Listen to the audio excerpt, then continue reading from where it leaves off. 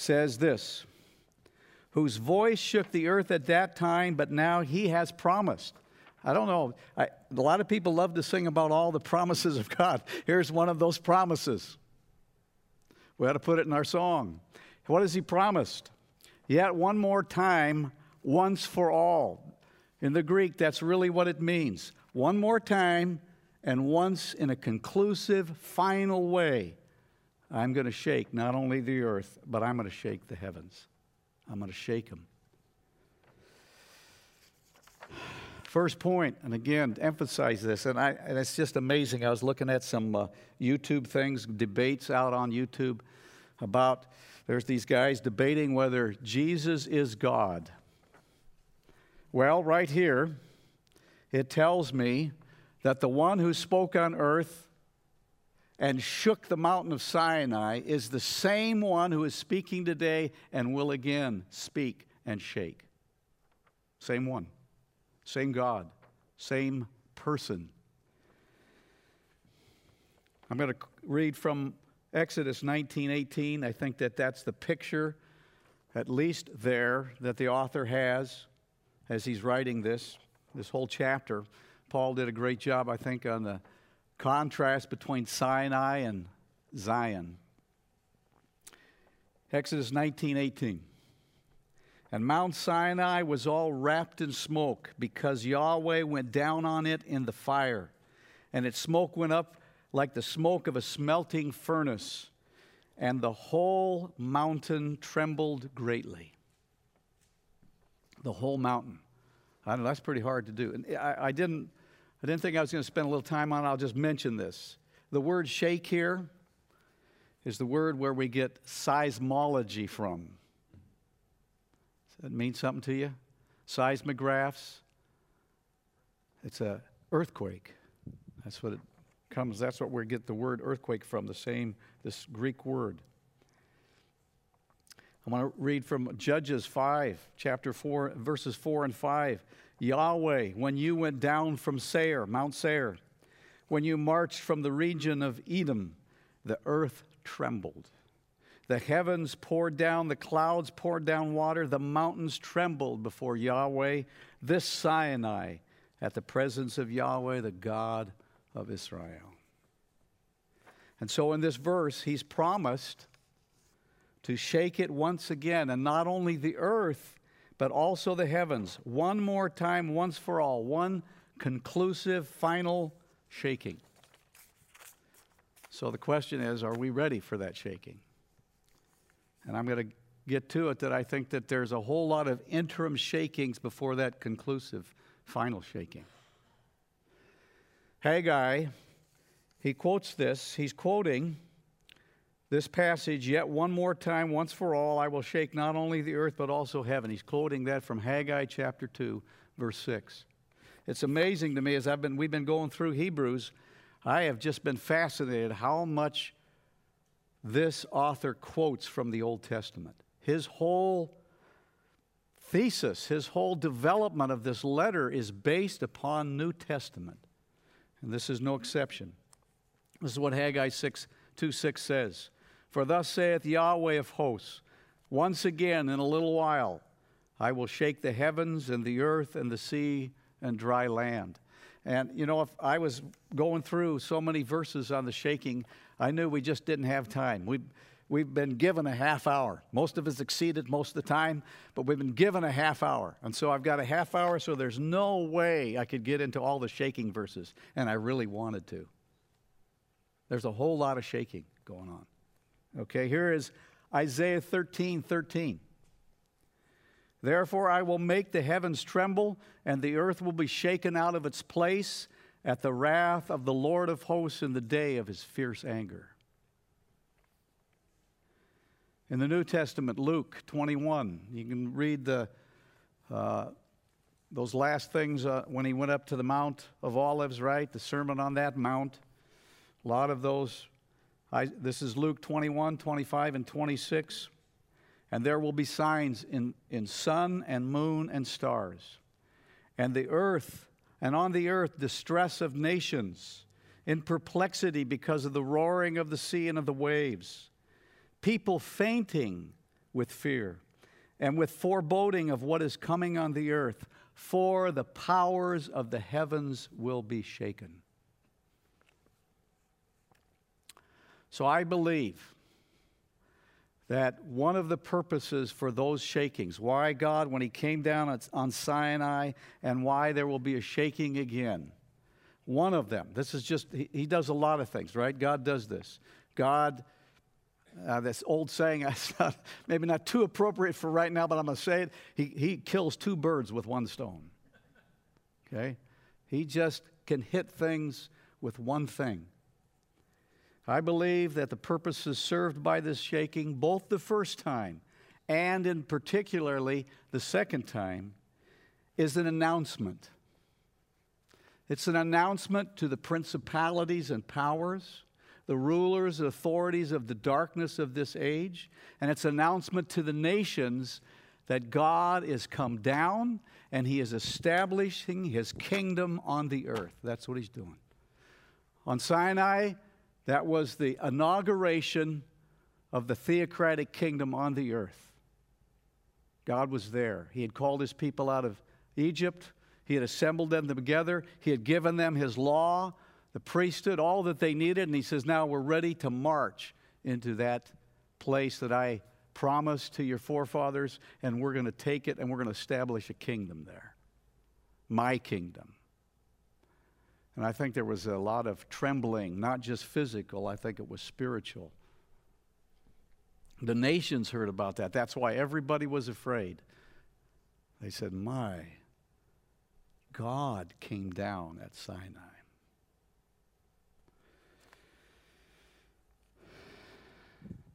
The true and living God. This letter starts off, who is Jesus Christ? He's the heir of all things. The heir is coming to claim his property. And he's going to do it. And I think I can strongly say that because as we end up in verse 28, what we're talking about, what the focus is of the shaking is to secure for God an unshakable kingdom. That's what it's all about. That's what it's all about. So the purpose of the shakings, I've already stated it. It's the establishment of an unshakable, and what's implied in that term is permanent. You get that? If it's unshakable, you do everything you can to shake it and it still stands, what's implied there is permanence. You look throughout the whole Old Testament. Eternal kingdom. What's in Daniel, what's in Isaiah, what's in Jeremiah, what's in almost all the Old Testament prophets, what's in the New Testament is God's intent to establish a kingdom unlike any other kingdom. Has there been a kingdom that was there the first day, and when God scattered the nations, he set up the kingdom right after the kingdoms after the Tower of Babel? Is there a particular kingdom that has survived till this day? That's a question to the audience here. I want to see it. What do you think? Is there any kingdom on the earth that has survived that whole length of time? How many think that there is? Is there one? Dozen? How many I got up here? Well, it looks like a number. 0. Why? Because they're all very shakeable.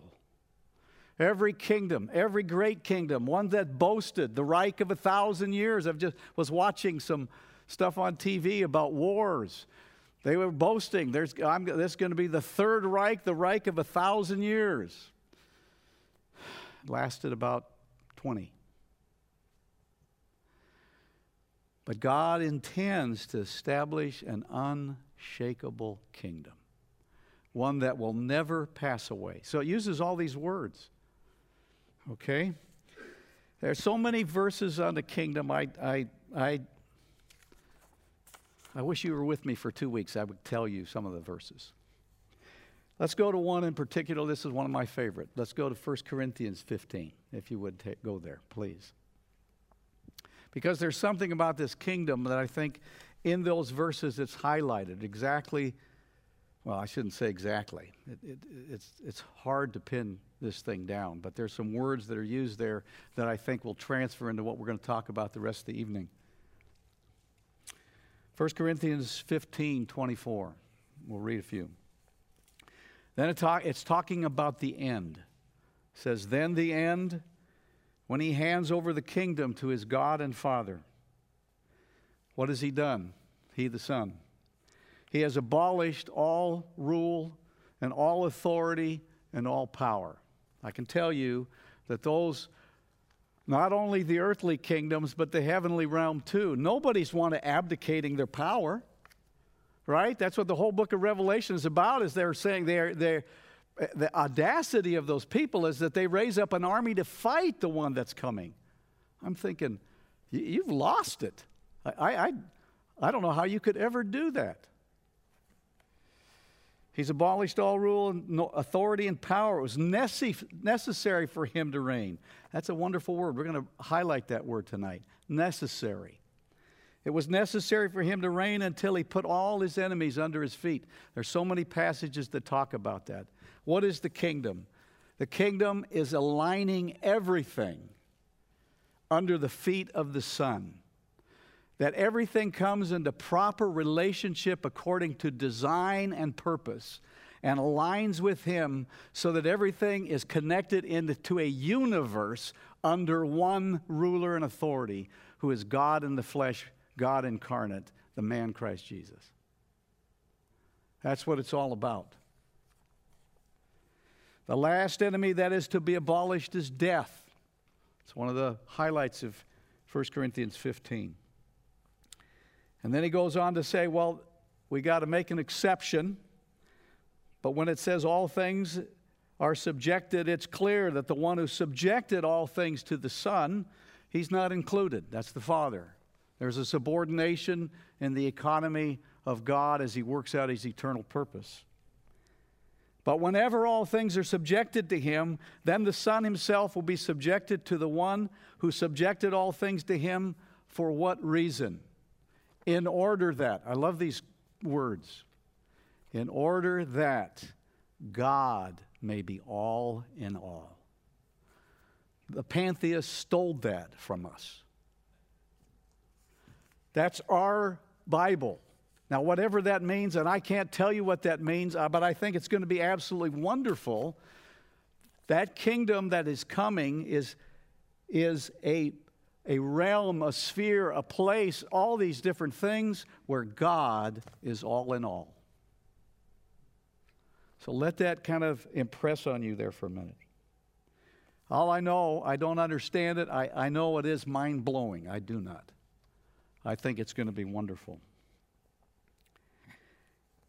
I think going back to now these verses in the end of Hebrews chapter 12, they reveal one of the primary means for God to accomplish that end.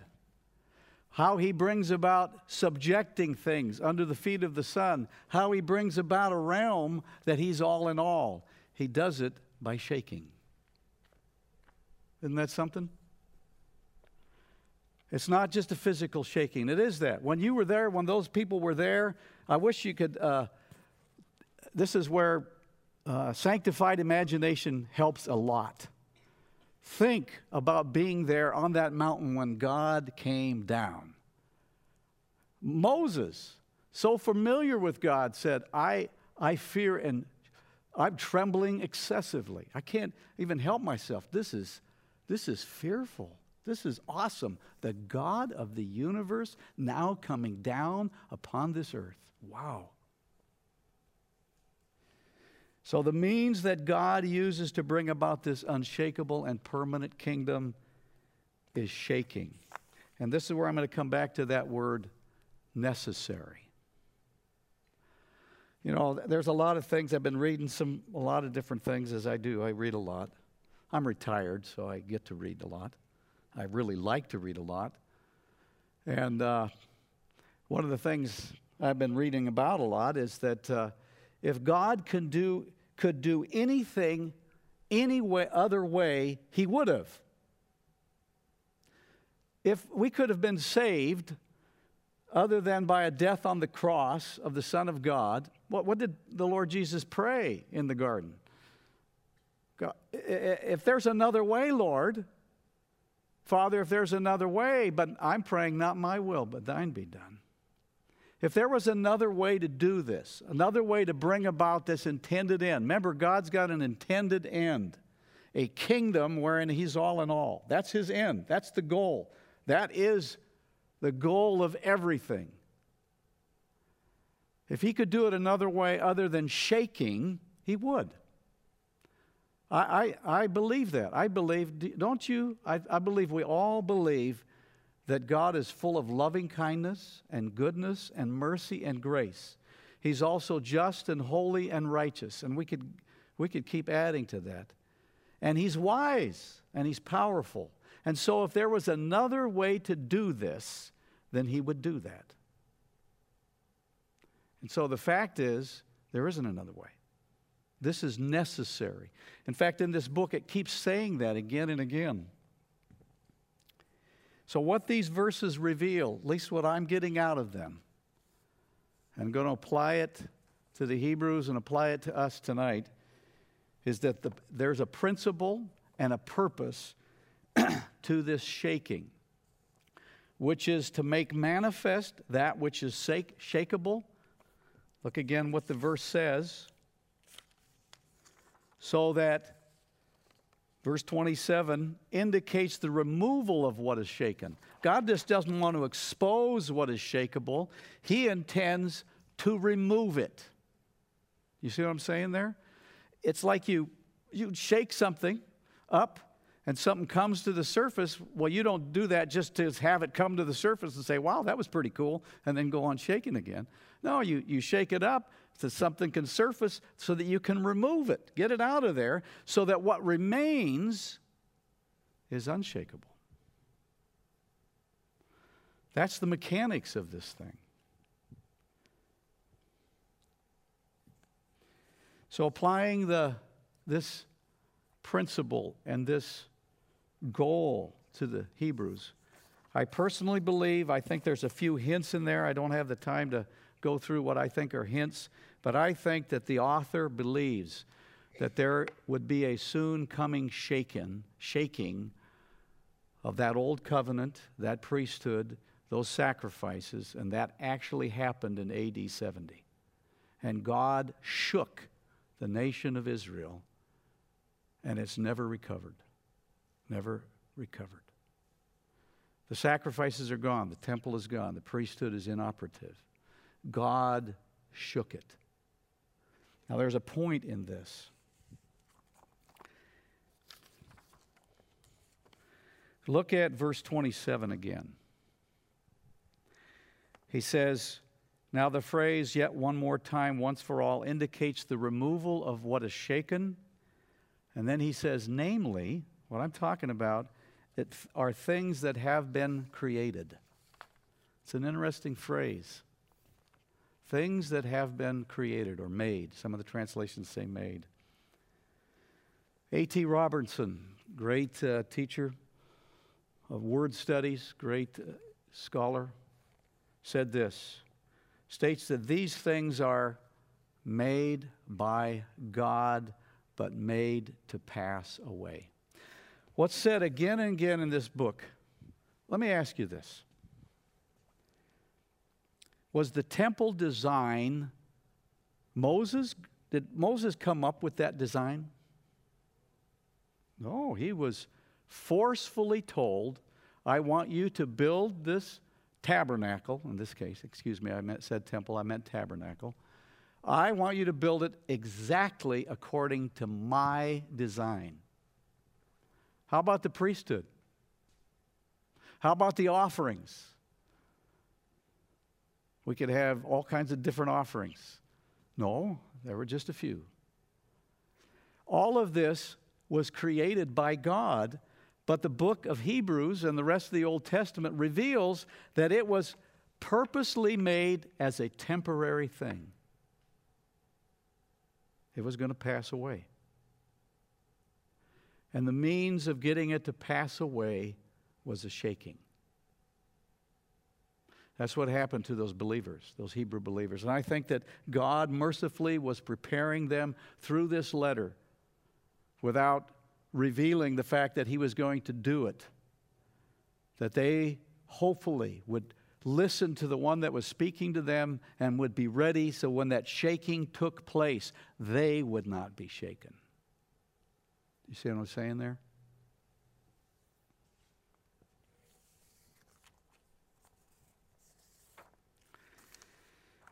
How about us? If everything is to be shaken, how about us? Are we afforded an escape? So when I was thinking about this, I've been thinking again to myself and having a lot of discussions, quite a few discussions. I get to walk about 3, 4, 5 days a week. I go for a nice long walk, 30 to 40 minutes. And generally, it's by myself. On Saturdays, my dear wife walks with me, and then I don't do what I normally do, which is pray, and I pray. And I have conversations with God. That's one of my lovely prayer times. That's my closet. I have a wide open closet. And these are the thoughts. I said here, let us be brutally honest and frank with ourselves. If the purpose of God is a kingdom in which he is all in all, the fact is that is not our current state. Are you with me on that? Is God all in your life? Is everything in your life? You can ask me the same question. I'm not picking on you. You can respond to me. Is everything in our lives under the feet of the Son? No. No. It's not in mine. I know that. You know, one of the verses, there's so many favorite verses I've now gotten again out of Hebrews, and 2 of them are in chapter 4. The Word of God is living and operative, sharper than any two-edged sword, dividing soul and spirit, joints and marrows, a discerner of the thoughts and intents of the heart. But the next verse, I always disconnected the next verse from that verse. And the next verse says, there is nothing that is not naked and laid bare to the eyes of him to whom we will give an account. And what's been becoming so conscious to me, more than it ever has been, is that I tell the Lord, God, I am aware of the fact that there is nothing hidden. Why would I ever attempt to hide anything? Why? Lord, please work in me to such a degree that I don't want to hide anything from you. It's not hidden. There's no successful hiding from God, right? Not one thing. He knows our thoughts. He knows the thoughts and intents of the heart. He can see them. They're naked. They're bare. It's a good thing I'm clothed up here, but naked and bare is a whole nother thing. The principle of shaking is this, and I apply it to us. Dear brothers and sisters, I am convinced, I've become unshakably convinced